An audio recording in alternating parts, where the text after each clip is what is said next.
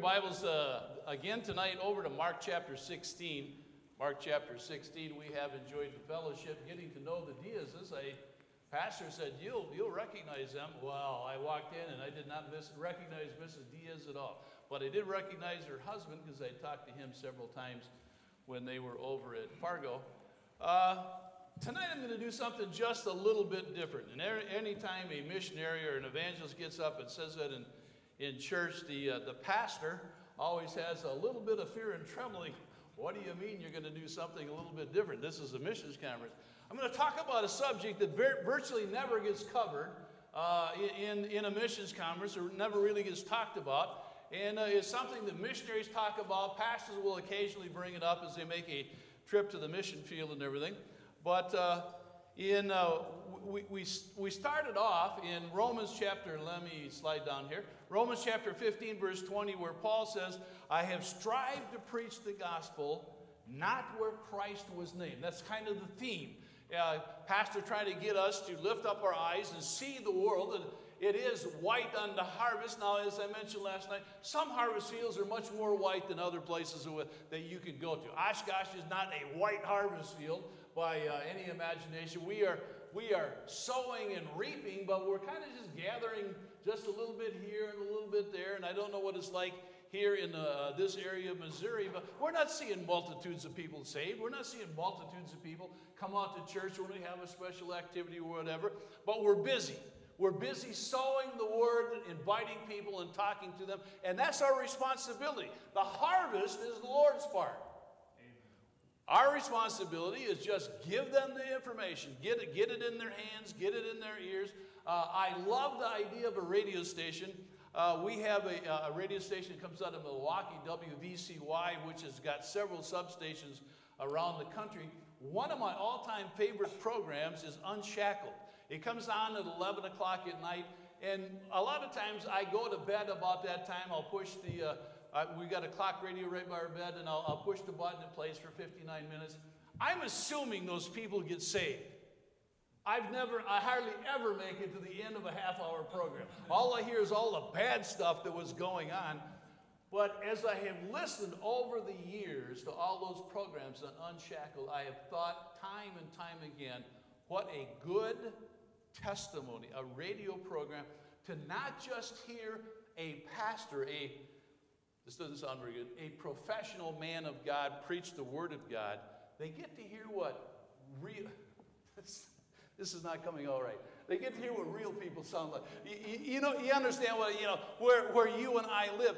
People get an impression of what pastors and missionaries and evangelists and things are like, but they forget we're real people too. We had a life before we got into the ministry, and we're enjoying the life that the Lord has given to us, but they don't always relate to us because we're on a platform, we're speaking to people and everything.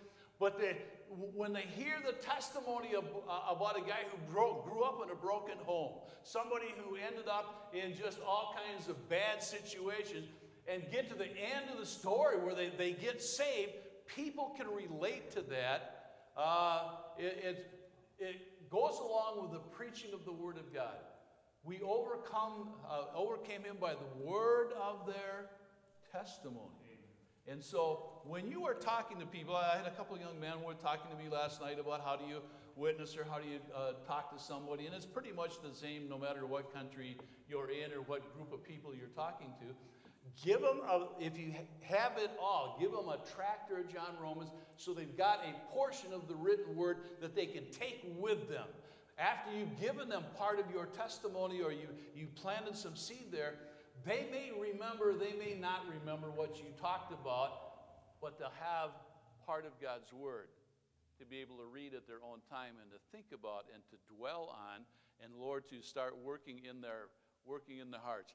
In Mark chapter 16, verse 15, Jesus said unto the disciples, Go ye into all the world and preach the gospel to every creature. So we jump from there to the end of the book of Romans chapter 15, verse 20, where Paul says, look, he doesn't say I'm almost at the end of my life, but basically that's what he's writing about. I'm here in Rome. I don't know how much time I have left, but I have strived. I have done my very best to preach the gospel of Jesus Christ where it's never been named. Then we jumped over to the book of Acts, turned back to Acts chapter 13. That's where we jumped in. That's where Paul, after the Lord gave the go ye into all the world and preach the gospel to every creature, 11 or 12 years later, Paul gets that call. He's in the church of Antioch up in Syria, and the Holy Spirit says, draw out Barnabas and Saul. He's not even Paul at this point. But 11 or 12 years after the command was given to the disciples, now it's been passed on, not to another generation, but to another group of men, shall we say, that said, okay, this wasn't just for the apostles. This wasn't just for the people up there in Jerusalem. This is everybody's responsibility. When you read the Bible, do you read it as if the man writing it or God is talking exactly to you? I make it personal. Now, I realize a lot of times they're talking about specific situations, but I read it as if Lord, is this for me? How are you going to deal with my heart? What can I learn from this? And so when I read through the Psalms, even though David wrote many of them and he wrote them to the Lord, I read it as if God is talking to me. I don't even write poetry, but much less a song. But I read the Bible personally. Lord, what is it you want to teach me? What is it you want me to do? What is it you want me to grow in? So we went from go ye into all the world, preach the gospel to every creature. The Holy Spirit calls out Barnabas and Saul and says, okay, I want you guys to get involved. And there was a handful of four fingers full of other people men that get called out. And so they started on their journey. And we looked at that journey here in Acts chapter 13. Now there were in the church that was at Antioch certain prophets and teachers, and Barnabas, Simeon that was called Niger, and Lucius. So he calls them out, sends them. Verse 2, as they ministered to the Lord and fasted, the Holy Ghost said, separate Barnabas and Saul for the work whereunto I have called them. And when they had fasted and prayed, they laid their hands on them and they sent them away. Yes! We finally got somebody out of our church that's going to go serve the Lord. I don't know what the background is. I kind of forgot to ask the pastors here, has anybody ever actually surrendered and been sent out of here as a missionary? We have it somewhat common up at Wildwood Baptist Church there in Oshkosh, in that we have always been very mission-minded, clear back from when Pastor Howard Nelson started the church, and then Pastor Randy King took it, and now Pastor Jason Brennan. So we're heavily involved in missions. We have several different mission programs going on. We actually have had just recently a couple of families that have moved up. We have an aviation ministry up there. And we had 2 families that moved up there to get involved with that. So we not only have people sometimes that come and move there to get involved, but because missions is presented to the church from the time the children are little, as this is just part of normal life.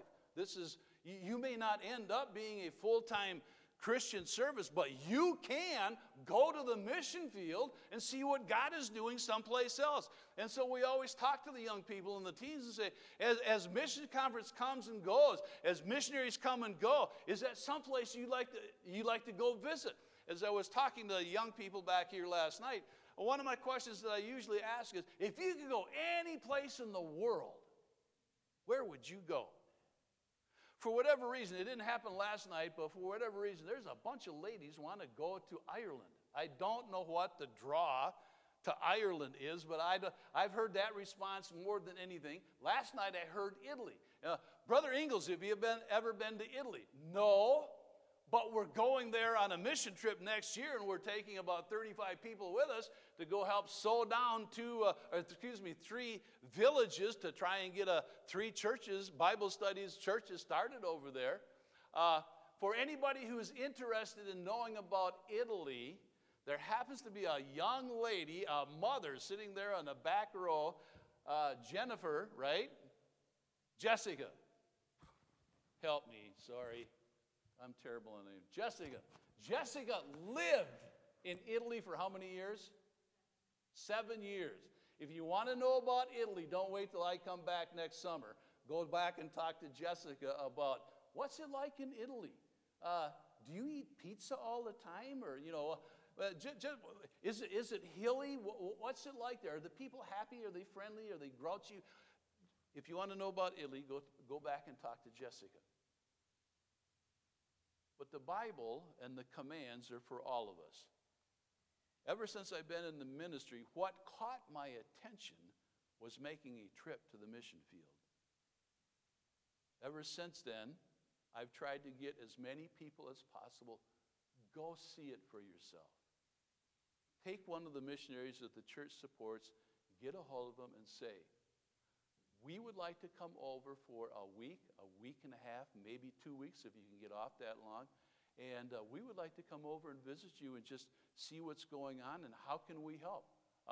We'll come over and we'll paint rooms, we'll pass out tracts, we'll help you with a vacation Bible school, we'll vacuum the floors, we'll babysit your kids. I mean, what is it, if we could come over for a week and a half, do you have something that we could do? If nothing else, they will just be happy to have somebody to fellowship with. I don't know how many countries and how many missionaries I've been in, missionaries that we have visited with that said, I'm busy. This is the husband. I'm busy. I've got all these things that I need to do. But my wife, she's with the kids all the time. She's homeschooling. She's the one that does most of the grocery shopping and everything. And she's the one that has struggled the hardest trying to learn the language. My wife just needs some fellowship. Now, you don't like to say that out loud because you say, what's the matter with a missionary's wife? Nothing. She's just kind of on an island all by herself most of the time because it takes a while to develop that relationship with the people that God has sent you to. So the Bible, the command, go ye into all the world and preach the gospel. Oh, ladies aren't supposed to preach. Oh, we all know that you do. I've listened to you. I've listened to my wife. I've listened to my daughters preach to their husband. We all know that you do. There's a difference between teaching and being involved and actually getting up behind a pulpit and preaching. We know what we're talking about on that. But take the time to get to know the missionaries that the church supports. Take the time to get to know the Diaz's while they're here. Go ask them. Okay, I couldn't think of any questions to ask you when you were up there, but do you have sharks when you baptize? Is there shark? I mean, think about some of the pictures that you saw. What is the food like? Well, that's always one of the kids' favorite questions. What do you eat? It's about all kids think about is something to eat. Anyway, get your brain thinking and spend some time talking to them. So get back, Larry, get back to where we are. Wow, we're at 7 o'clock already. I'm sorry. So they get called and they get sent. And so they start off on their journey and they end up over in Antioch of Pisidia. And they have a meeting. They start out preaching to the Jews, but there's also some great number of other people there, the Gentiles. They preach the message to them, verse 13, verse 42. And when the Jews were gone out of the synagogue, the Gentiles besought that these words might be preached to them on the next Sabbath. And when the congregation was broken up, many of the Jews and religious proselytes followed Paul and Barnabas, who speaking to them, persuaded them to continue in the grace of God. And the next Sabbath day came almost the whole city to gather to hear the word. When the Jews saw the multitudes, they were filled with envy and spake against those things which were spoken by Paul, contradicting and blaspheming. Then Paul and Barnabas waxed bold and said, it was necessary that the word of God should first have been spoken to you, but seeing ye put it from you, and judge yourselves unworthy, we turn to the Gentiles. So I don't know whether I got all excited about, yes, thank you, Lord, because most of my family came from England and from Germany. They're not just preaching to the Jews, they're preaching to the Gentiles, and that's how I managed to be able to get in and get saved and get the gospel down to me. And so things went along very well. We left off in verse 49, and the word of the Lord was published throughout all the region. Wow! There is something happening up there in Turkey and surrounding countries. And then Paul's he's gonna go down. He's gonna go into Corinth and Ephesus and all these different places, and he's gonna preach, and it's gonna be marvelous. Multitudes of multitudes are gonna get saved, right? Well, That's what we hope. That's what we think. That's what we pray for, but that's not always what takes place. Look down here at chapter 14.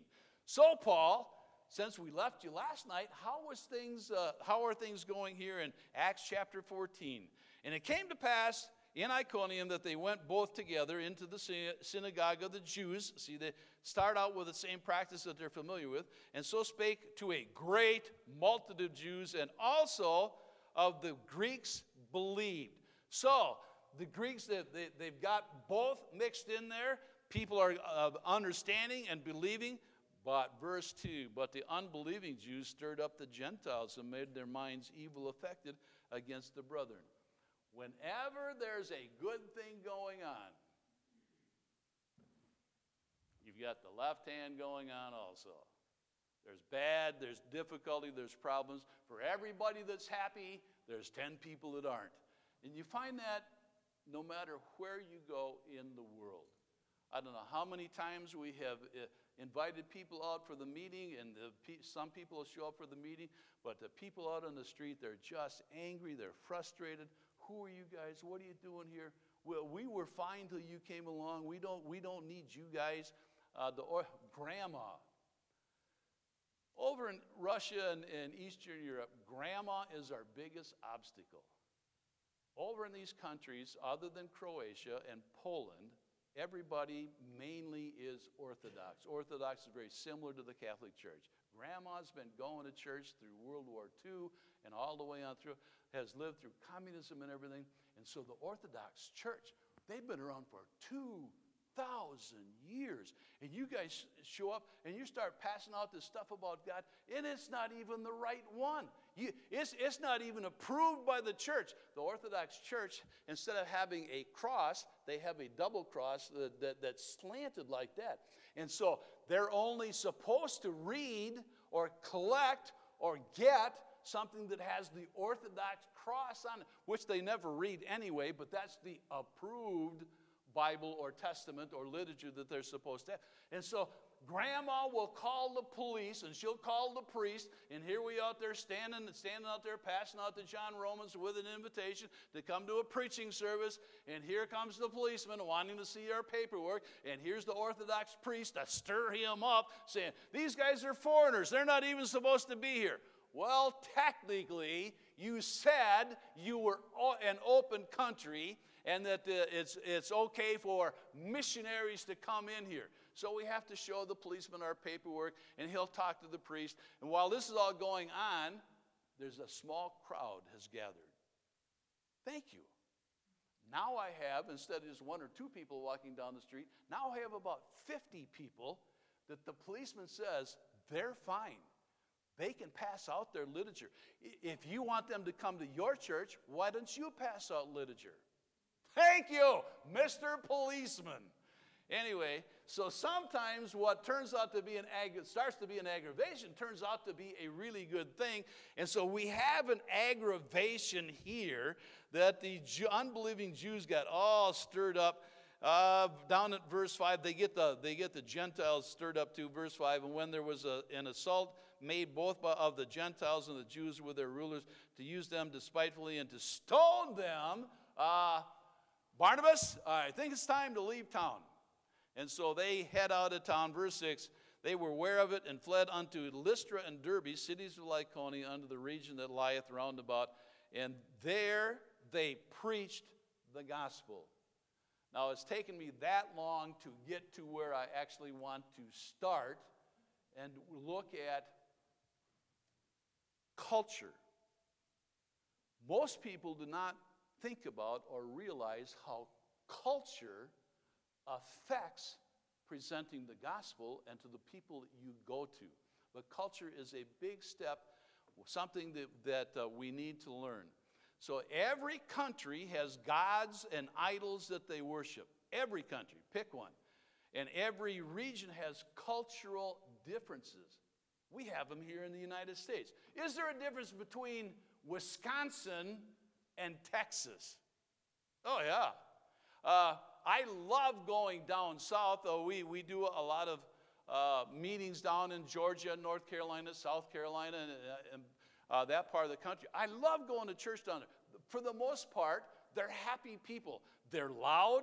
They sing with enthusiasm. They amen. You come to Wildwood Baptist Church and we'll smile, and that's about all pastor gets. I mean, occasionally there's about 3 of us that say amen every once in a while. But if you get a raised eyebrow, you're doing good. But down south, amen, brother, preach it. Well, it's a little bit distracting when you first get there. First time we were in a meeting, we were down in Tennessee, and the pastor says, okay, if you want to, we gather together for men's prayer meeting about a half hour before church. So at 5:30, we'll be upstairs in the prayer room. So I've got Alan and Jeremy with me. They're about 10 and 8, and so we go upstairs. And so we got a room, and there's probably about 30 men in there, and they're some of their sons. And so they take a few prayer requests, and the pastor says, okay, let's pray. And everybody hits the floor flat out and starts praying all at one time. We're standing there saying, what are we supposed to do here? I had never, coming from Wisconsin, I had never seen that anywhere in my life, much less have somebody, same church. Pastor was preaching the following week about heaven, and I don't remember what her name was. I think it was Grandma Pearl. She was over here. She was 140 years old or something. I mean, she was wanting to go home. And Pastor started preaching on heaven, and she cussed, woo! Woo! Now that's distracting to a lot of people, especially when you come from up north. No, we're quiet people. We don't even really sing enthusiastically with any of the songs. But there's differences between the north and the south. There's differences between the East Coast and the West Coast. We all have cultural differences, but we never stop and think about it until you go to a restaurant and you ordered, do you have sweet tea? Well, we have tea that you can put sugar in. Oh, that's right, I'm north of the Mason-Dixon line. You don't actually make your tea with sugar in. You ever poured sugar in cold tea and try to get it to dissolve? It doesn't do that. But there's cultural differences. And so this is what Paul runs into, third big meeting that they're having. Verse 7, and there they preached the gospel. And there sat a certain man at Lystra, impotent in his feet, being a cripple from his mother's womb, who never had walked. And the same heard Paul speak, who steadfastly beholding him, and perceiving that he had faith to be healed, said with a loud voice, stand upright on thy feet. And he leaped and walked. If I'd have never walked in my entire life, we have no idea how old this guy is, but if I had never walked in my entire life, I'd be leaping and walking, and I'd probably be shouting a little bit, even though I'm from Wisconsin. Just excited. And when the people saw what Paul had done, they lifted up their voices, saying in the speech of Lycaonia, the gods are come down to us in the likeness of men. And they called Barnabas Jupiter and Paul Mercurius, and because he was the chief speaker, and the priest of Jupiter was before the city and brought oxen and garlands unto the gates, and would have done sacrifice with the people, which when the apostles Barnabas and Paul heard of it, they rent their clothes and ran among the people, crying and saying, sirs, why do ye these things? We also are men of like passions with you, and preach unto you that ye should turn from these vanities unto the living God, which made heaven and earth and the sea and all things that are therein. And then he goes on and preaches, just gives a short little testimony. What happens? Here's this crippled guy, hasn't walked, I don't know whether he's 20 years old, 25, 30, 40, or whatever. And Paul looks on him, and the Bible says he realized he has faith and says, stand up. And the guy stands up. Why does this take place? For a couple of reasons.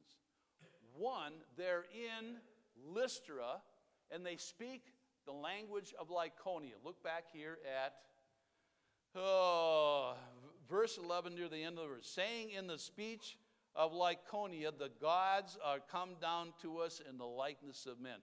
The Lycaonian language, it was just a small pocket of people who had a mixture of ancient Assyrian and Greek. It was a language that Paul or Barnabas didn't know. They knew Greek, but they didn't know the mixture of it, and certainly not old ancient Assyrian. So when the people stand up and start The gods are come down. The gods are come down. They called they called Barnabas Jupiter. Jupiter was the supreme god, and called Paul Mercurius. Mercurius was the god of eloquence, the messenger of the gods, and he was the one that interpreted the will of the supreme God. So they're standing there, and they're not sure what's going on because they don't understand. All they know is everybody is excited about something because they didn't understand. So what is missing? Two things are missing that you need when you go to the mission field. You need an interpreter. You need an interpreter to be able to figure out, okay, how do I talk to this person? And it doesn't make any difference if you are going to the post office, if you're going to get some paperwork done at the police department, if you're going to the grocery store. Now, because of technology and Google Translate, you can pull out your phone and you can put in the language of the country that you're in, and you can put it at that, and it will tell you, this is baloney. Do I want Bulgarian bologna, or should we keep going until we find something else that sounds a little bit more appetizing? So that has helped. And I've watched people try to communicate using Google Translate where they would speak in English and it was translated into Croatian, and then the other person's got their phone and they get it in Croatian, and then they would communicate back and forth that way. But if you're going to live there, you need to learn the language. But to be able to do that, you need to find a teacher. And to be able to do that, you need an interpreter. And especially when you get ready to start talking to people, somebody's going to have to translate for you, because you don't want to just sit there and go to school for the next, depending upon the country you're in, for the next 6 months to 2 or 3 years to learn a language before you start preaching your first message. And you need the scriptures in their language. Otherwise, you are just telling them they don't know what. Who is this guy to come and tell us about this unknown God, and that he's prepared a way for us, and he was the one that created all of this? He put the sun and moon in the sky, and he created all these people, and he created all the fish that we eat here in Liberia. Did I get that right? Liberia. Okay. It's like an engineer coming up and talking to me about how to build a tower. I get a couple of words, but I have no idea what you were talking about. They need the Word of God to be able to follow along in their language. As you stumble and sputter through your first message, as you're reading through it, or as you're speaking it, and then the translator is translating it and everything. So you need an interpreter to be able to, what's all this excitement about here? Verse 13, then the priest of Jupiter was before the city and brought oxen and garlands unto the gates, and would have done sacrifice with the people, which when the apostles Barnabas and Paul heard of, they rent their clothes and ran in among the people crying out. I don't know how much time elapsed here. The man gets healed and he jumps up. All the people start shouting, the gods are among us. So I'm thinking that Paul and Barnabas may have recognized the two gods that they called up, but they didn't know what was going on. But the priest of Jupiter, I've looked this up. The temple is outside the city. And so they would, as people would come in, they would offer up their sacrifices, or they would give their money or do their spiritual business before they would go into the city to do business. And so they're already in the city. Along comes the priest here in verse 13, which was before the city, and brought oxen and garlands. So he's got oxen. I don't know whether they're ready for sacrifice or what. He's got flowers on them. So I'm not sure where these oxen came from or what the purpose of them was. But somewhere along the way, somebody goes and gets him, or he's there and goes and gets the oxen, and they're going to do sacrifice to the gods have come down to us. So there's some time that appears to me that has elapsed here. And when the apostles Barnabas and Paul heard Paul heard of, they rent their clothes and ran in among the people saying, we're just men like you are. Cultural things. When we go to any one of the countries in Eastern Europe, there's cultural differences that we need to kind of climb over. One of the things that I mentioned last night is you don't ask people personal questions. It's very common for us to be talking to somebody, and most of the time, it's not a big deal if you ask somebody how old they are. But that's a very personal question. So they don't like to be asked about their personal things. It's okay to talk about schooling or life or where do you work or whatever. And even that sometimes can get very confusing. One of my translators that I worked with in the Ukraine, I'd known him for 6 years. Every summer, he and I would go out and we would spend some time together, and we'd go out and preach in different places. And I asked him one day, I says, what do you do? I know you've got a regular job that you take some time off to be able to go out with us to go to the village. And I said, what do you do? And he says, I'm a fireman. Oh, well, that's kind of interesting. Now, I've never seen a fire truck over there, but he's a fireman. Okay, well, that's pretty neat. And so I lived on that for 5 years. And then one year we were over there, and he meets me up, and he says, I'm sorry I'm late. He says, it's just been one of those bad nights. At work. He said something about, I said, oh, did you have a big fire? And he said, well, it wasn't too big. It was about the size it normally is. It's about the size that it normally is. What are you talking about? He says, I'm a fireman. I said, I know.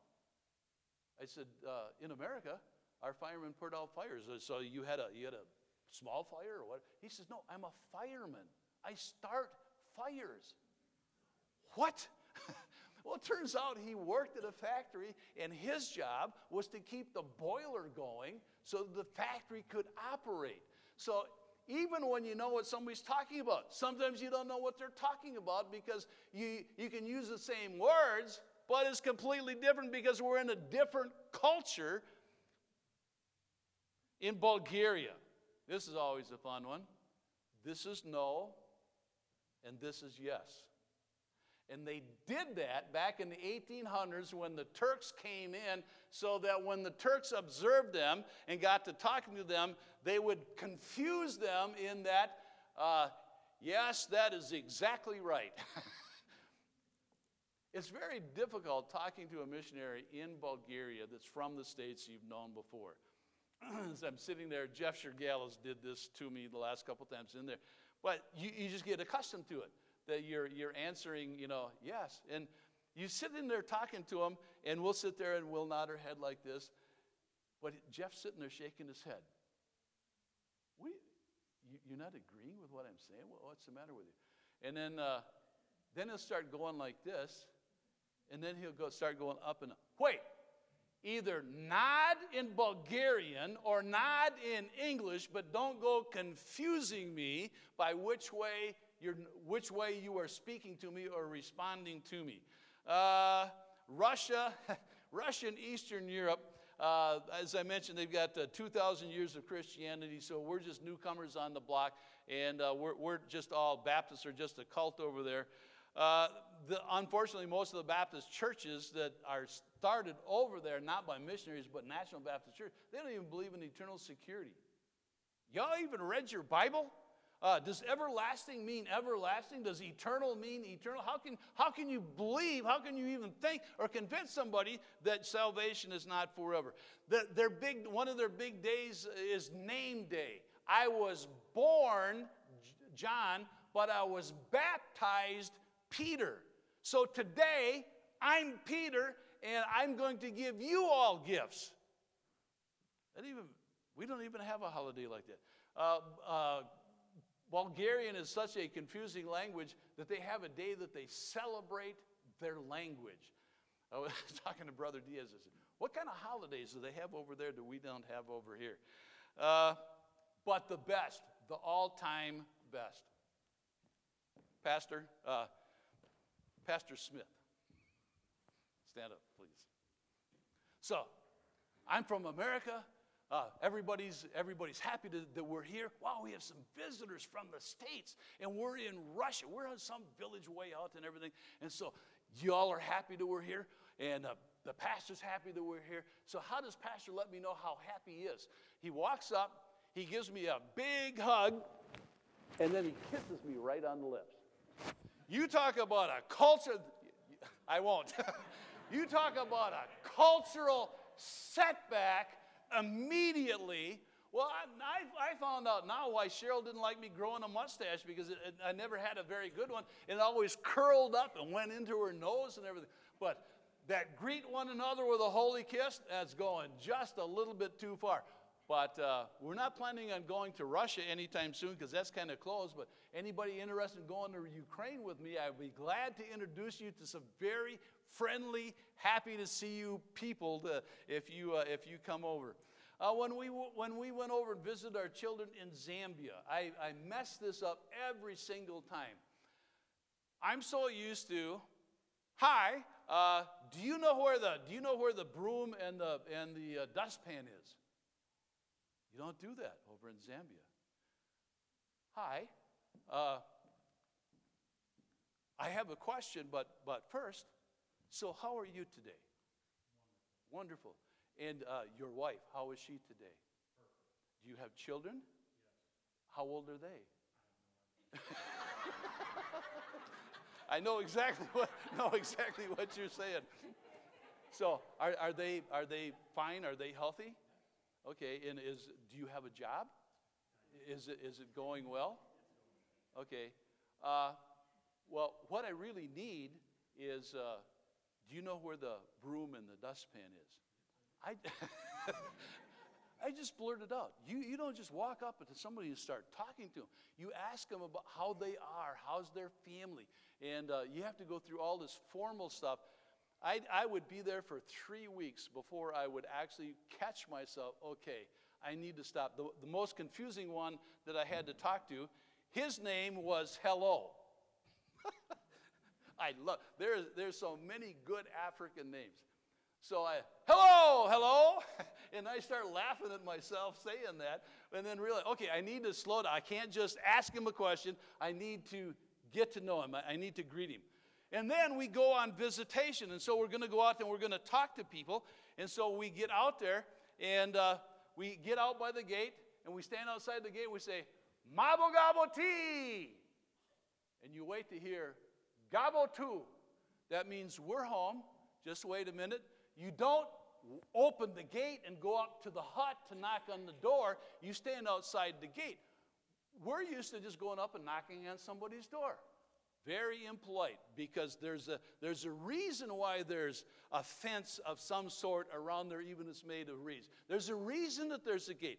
This is our property. We don't have much, but this is our property. Mabo Gabo Tea, Gabo Tu. And so they will come out, they'll open up the gate, and they'll stand up.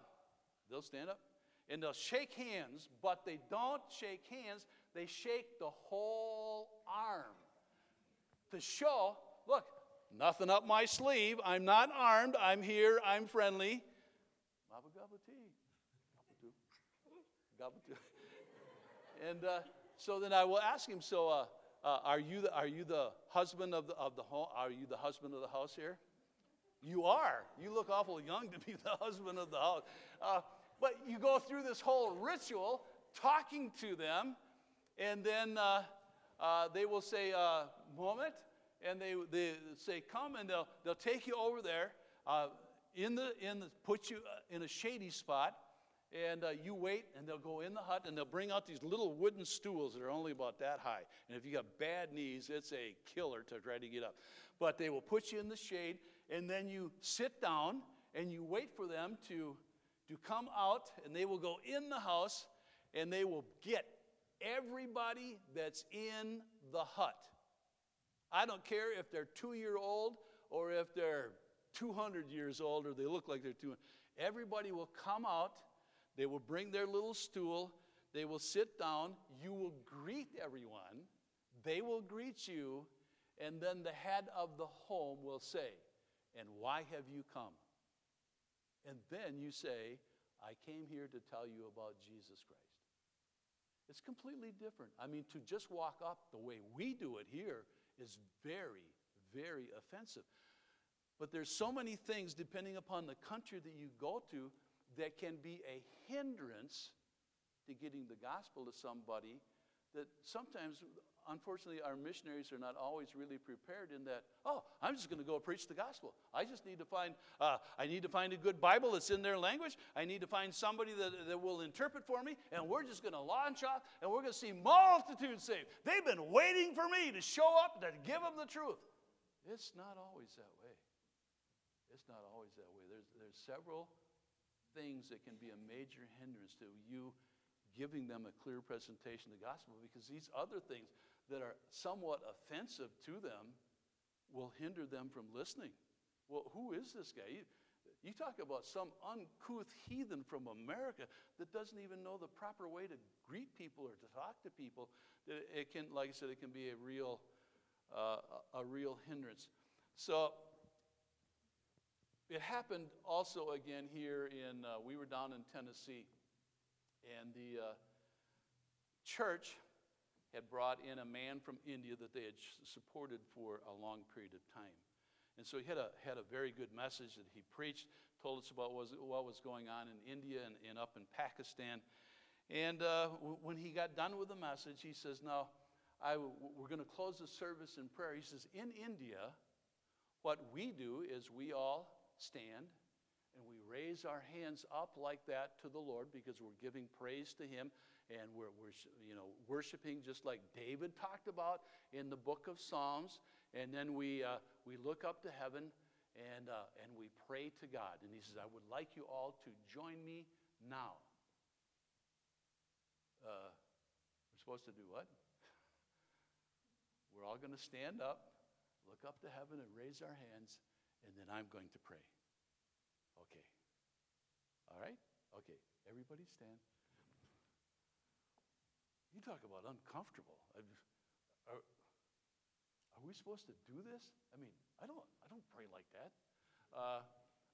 So we all stood up, and he looks up to heaven and he closes his eyes and he starts praying.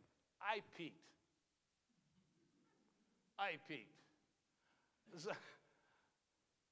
Okay. I'm from Wisconsin. We don't wave. We shout, but we don't wave. We don't do any of that stuff. I bow my head. I pray. Usually fold my hands. And so I looked around. In a church of about 200 people, I'm going to say there was probably about 20 of them that have joined the pastor from India that are praying quietly along with him as he's praying. Everybody else is kind of like I am. They're just, okay, how are you? Are you even in prayer? Are you just looking around or whatever? Anyway, it was so awkward, but it was his culture. That's the way he and his people always pray. As we left the church, we have gotten to know a family that is from Russia, and so we happened to run into them on the way. Well, we didn't run into them. We bumped into them. Well, we didn't bump into them. We met them on the way out. And I said, well, that was kind of different. And she said, that's not the way we do it in Russia. And having been there, she says, why would you be doing that? She says, I'm not sure that that's respectful. I said, well, it is. David did pray that way, and it is in the Bible in a couple of places. And she says, it is right for you to bow your head and to fold your hands and just look down. We pray either standing or kneeling. Matter of fact, in Russia and the Ukraine and Romania and those countries over there, when it's time for meal, you get to your seat, but you don't sit down. You put your hand on the back of your seat, and you wait till somebody prays before you sit down, because it's very impolite. How many in here, you just normally sit down at the table and then you pray?